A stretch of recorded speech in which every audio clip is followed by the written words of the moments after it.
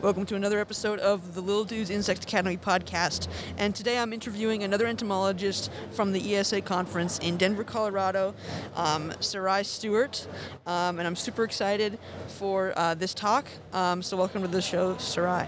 Thank you very much, and I'm excited to be here. Okay, so let's just go ahead and get started. So just give a brief overview of some of the work that you've done, and then let's get into how you originally got interested in entomology. Sure. So what I actually study is how changes at the gene expression level can influence changes in physiology and behavior. And I do this work in honeybees that have this remarkable plasticity in both their behavior and physiology, everything from endocrine signaling, such as hormones and insulin signaling, all the way up to changes in lipid and changes in behavior, where worker bees undergo what we call an age-related division of labor, where young bees perform tasks within the hive, such as nursing behaviors, before transitioning and aging to perform tasks outside the hive, such as guarding and foraging. And what I'm mostly interested in is how microRNAs, which are these small RNA regulators that don't code for proteins, can actually alter gene expression levels to influence all of those other factors that I just mentioned. Interesting. Okay.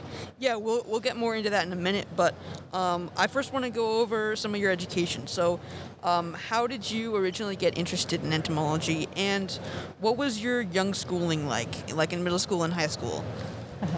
So I grew up at a time where my parents were very much like, if you're bored or you want something to do, you need to go outside and find something to do. Yes. Which resulted in my brother and I oftentimes finding ants or snails or any other bug, I use that term very broadly, according to my family, to play with, and that would result in us having, cricket races or ant races or all sorts of who knows what. So that's probably where I first started even interacting with insects. And then whenever I went to college at the University of Oklahoma, I took some entomology courses, entomology and ecology, and just fell in love with the concept about ways to think about the natural world and to better understand it. And then that led to actually me doing research with birds for some unknown reason. For a very good reason, actually, for the field biology experience. But I actually found myself, whenever I wasn't working with birds, more interested in watching the insects and the social insects at that, and becoming way more interested in what they were doing than the bird work that I was supposed to be doing. Okay.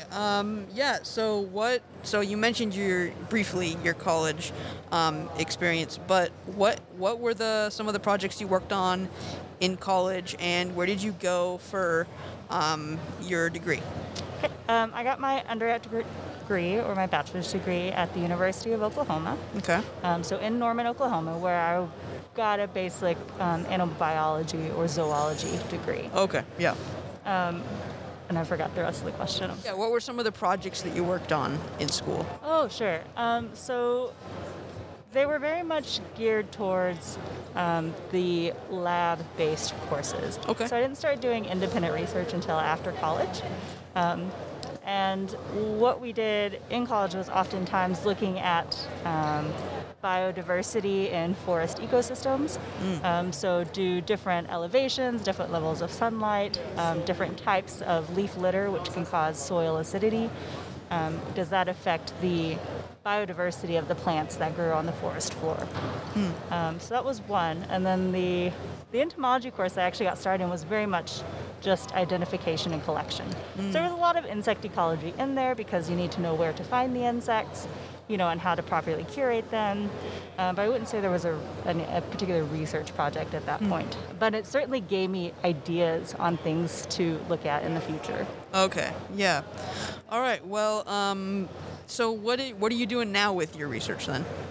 So now I'm actually studying how adult worker honeybees transition between different behaviors over their lifetime.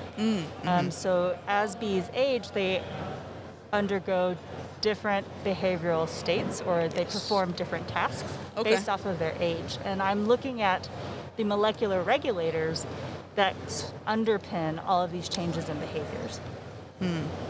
Interesting. So can you give a brief overview of not the life cycle, but what an adult honeybee, what an adult honeybee does in its lifespan. I mean, in its adult life. Sure. So young bees will often start out, and by young bees I mean as they emerge as adults after they pupate. Yes. So when they're very young, the first thing they'll start doing is cleaning the hive.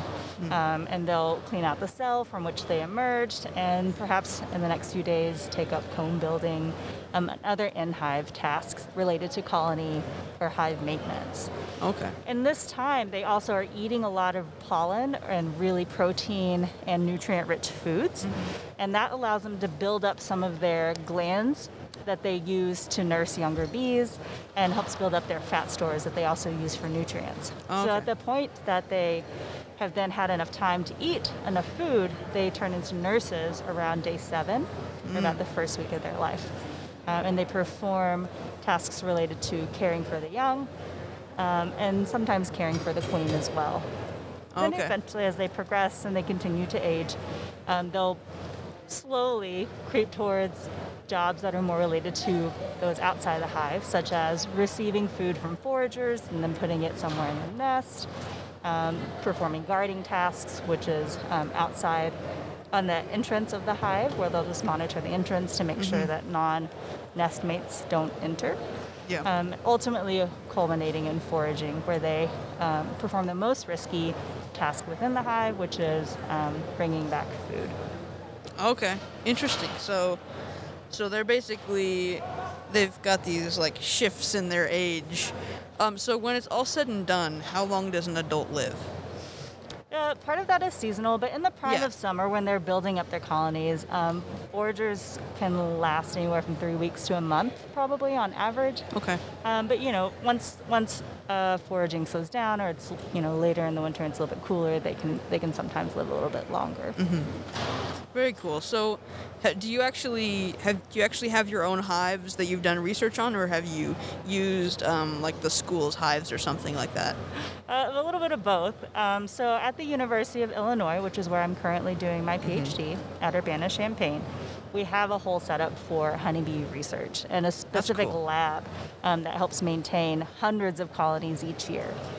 So that being said, some of the colonies that I use for my research are special, and I use that to mean that we modify how we inseminate the queen so that we can control for genetic background for some of our work.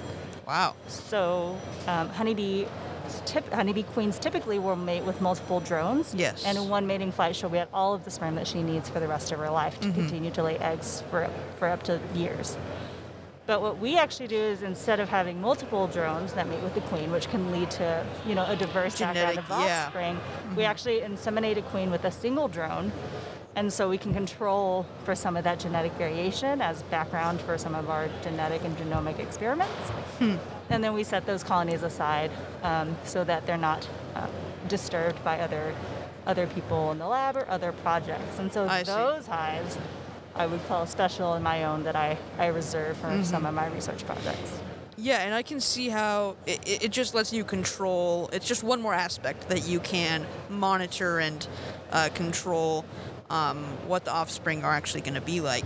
And so is one drone enough for her to retain, like usually she mates with multiple, would that one drone be enough for her to retain enough, or?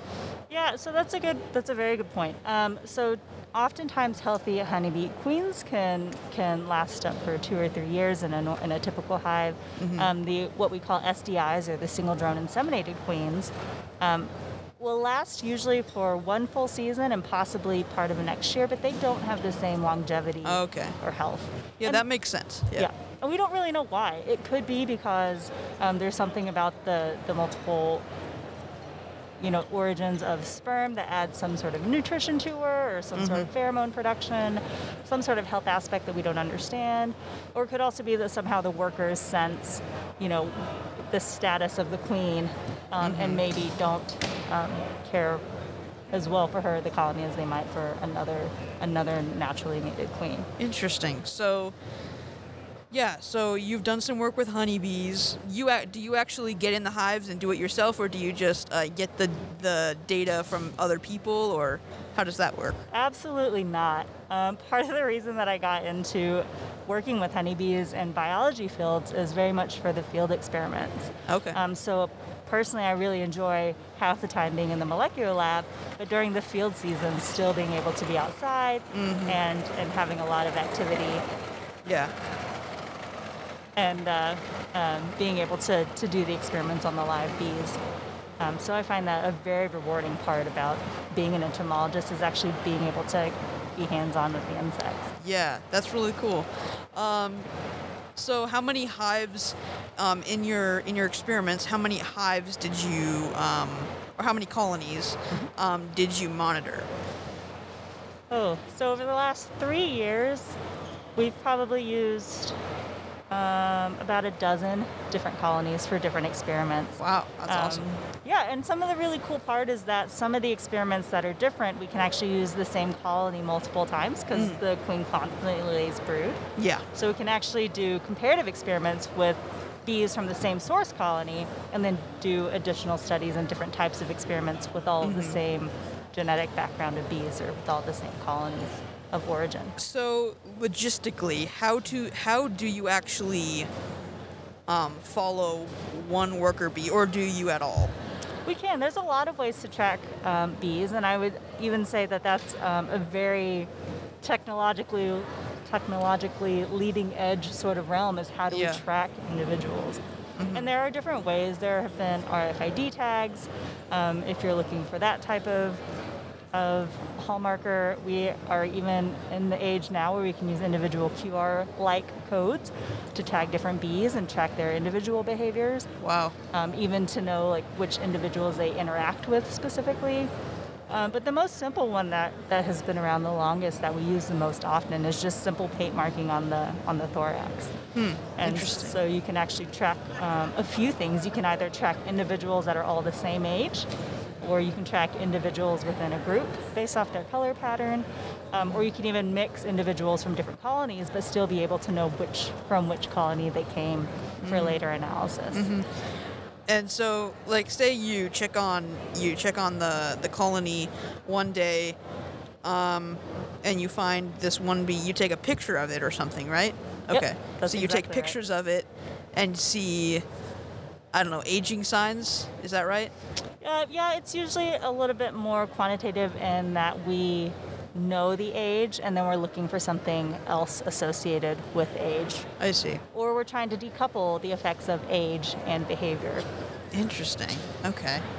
Yeah, so this is a random question. Does the honeybee worker ever, like, does the amount of food that they eat, does it ever fluctuate during their adult time? Do they, like, stop eating at some point, or what's the deal with that? That's an excellent question. So nutrition plays also a large role in the development of these adult bees. When they're young, as I said earlier, they typically eat high-protein diets, high-fat diets, which come from pollen. But as they age, so that's like younger bees in the hive. But in comparison, on the opposite end of this behavioral spectrum, we have foragers. And foragers subsist almost entirely on a diet of sugars. So they live almost entirely on carbohydrates. So there's this major shift in nutritional needs. And this is thought to play a role in maintaining the colony because foragers are the most likely to get lost from the colony or to die just because they're leaving for different reasons.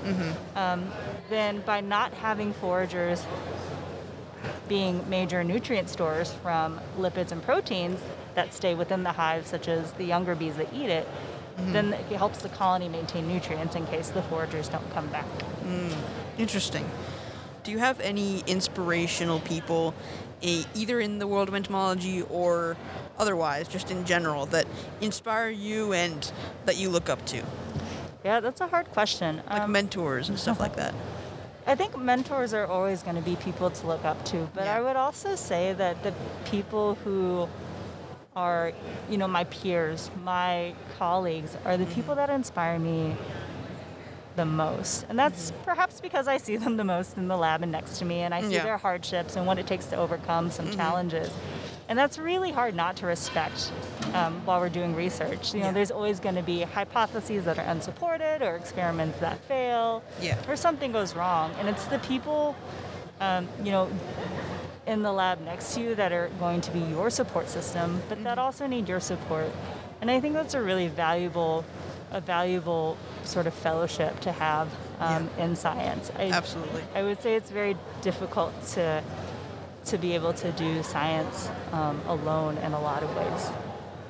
Yeah, I definitely agree. Yeah. So to get away from work and school, what do you go to? Do you have any hobbies, anything you like to do in your spare time to get away from those things? Yeah, absolutely. So as we're in Colorado, I think, as you already said, the conference is in Denver.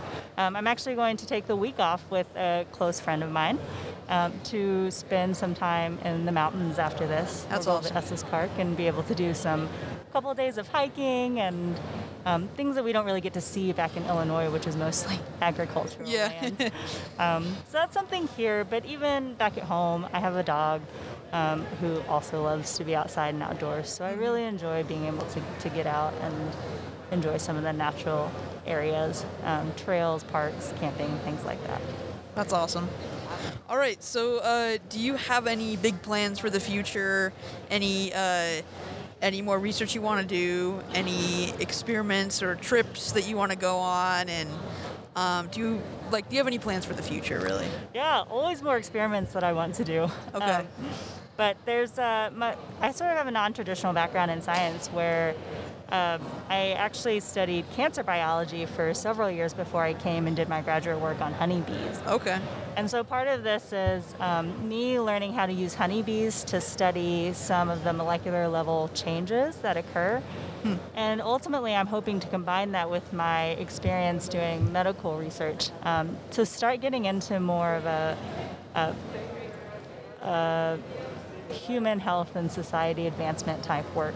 So how can we better create targeted or functional information, like what I'm doing in the honeybees, in humans to create more targeted therapies that are maybe a little bit more cognizant of a holistic organism, rather than blanket drugs that maybe don't target a specific whatever the disease model may be. Yeah, interesting. Yeah, that's really interesting how that can relate, how that in entomology can relate to something like healthcare and all that, and pharmaceuticals. So that's really interesting, and that's really exciting. So for those that want to follow along with your work, where can they go to follow along? Do you have a website or social media or anything like that?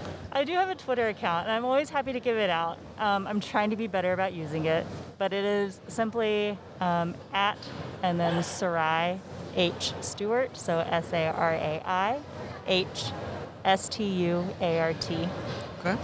So I always like new followers. I don't know quite what to do with them yet, but I'm trying to get into the social media realm because it seems to be a very good way to communicate. Yeah, it's a good way to stay connected. So, I'll leave the link to that in the description of this episode, and you guys can go follow along with Sarai's work. So thank you so much for being on the show. It was really great to meet you and learn about all the work you're doing. Thanks. I think Little Dudes is such a great idea. Thank you. Pleasure working with you. Thank you. All right.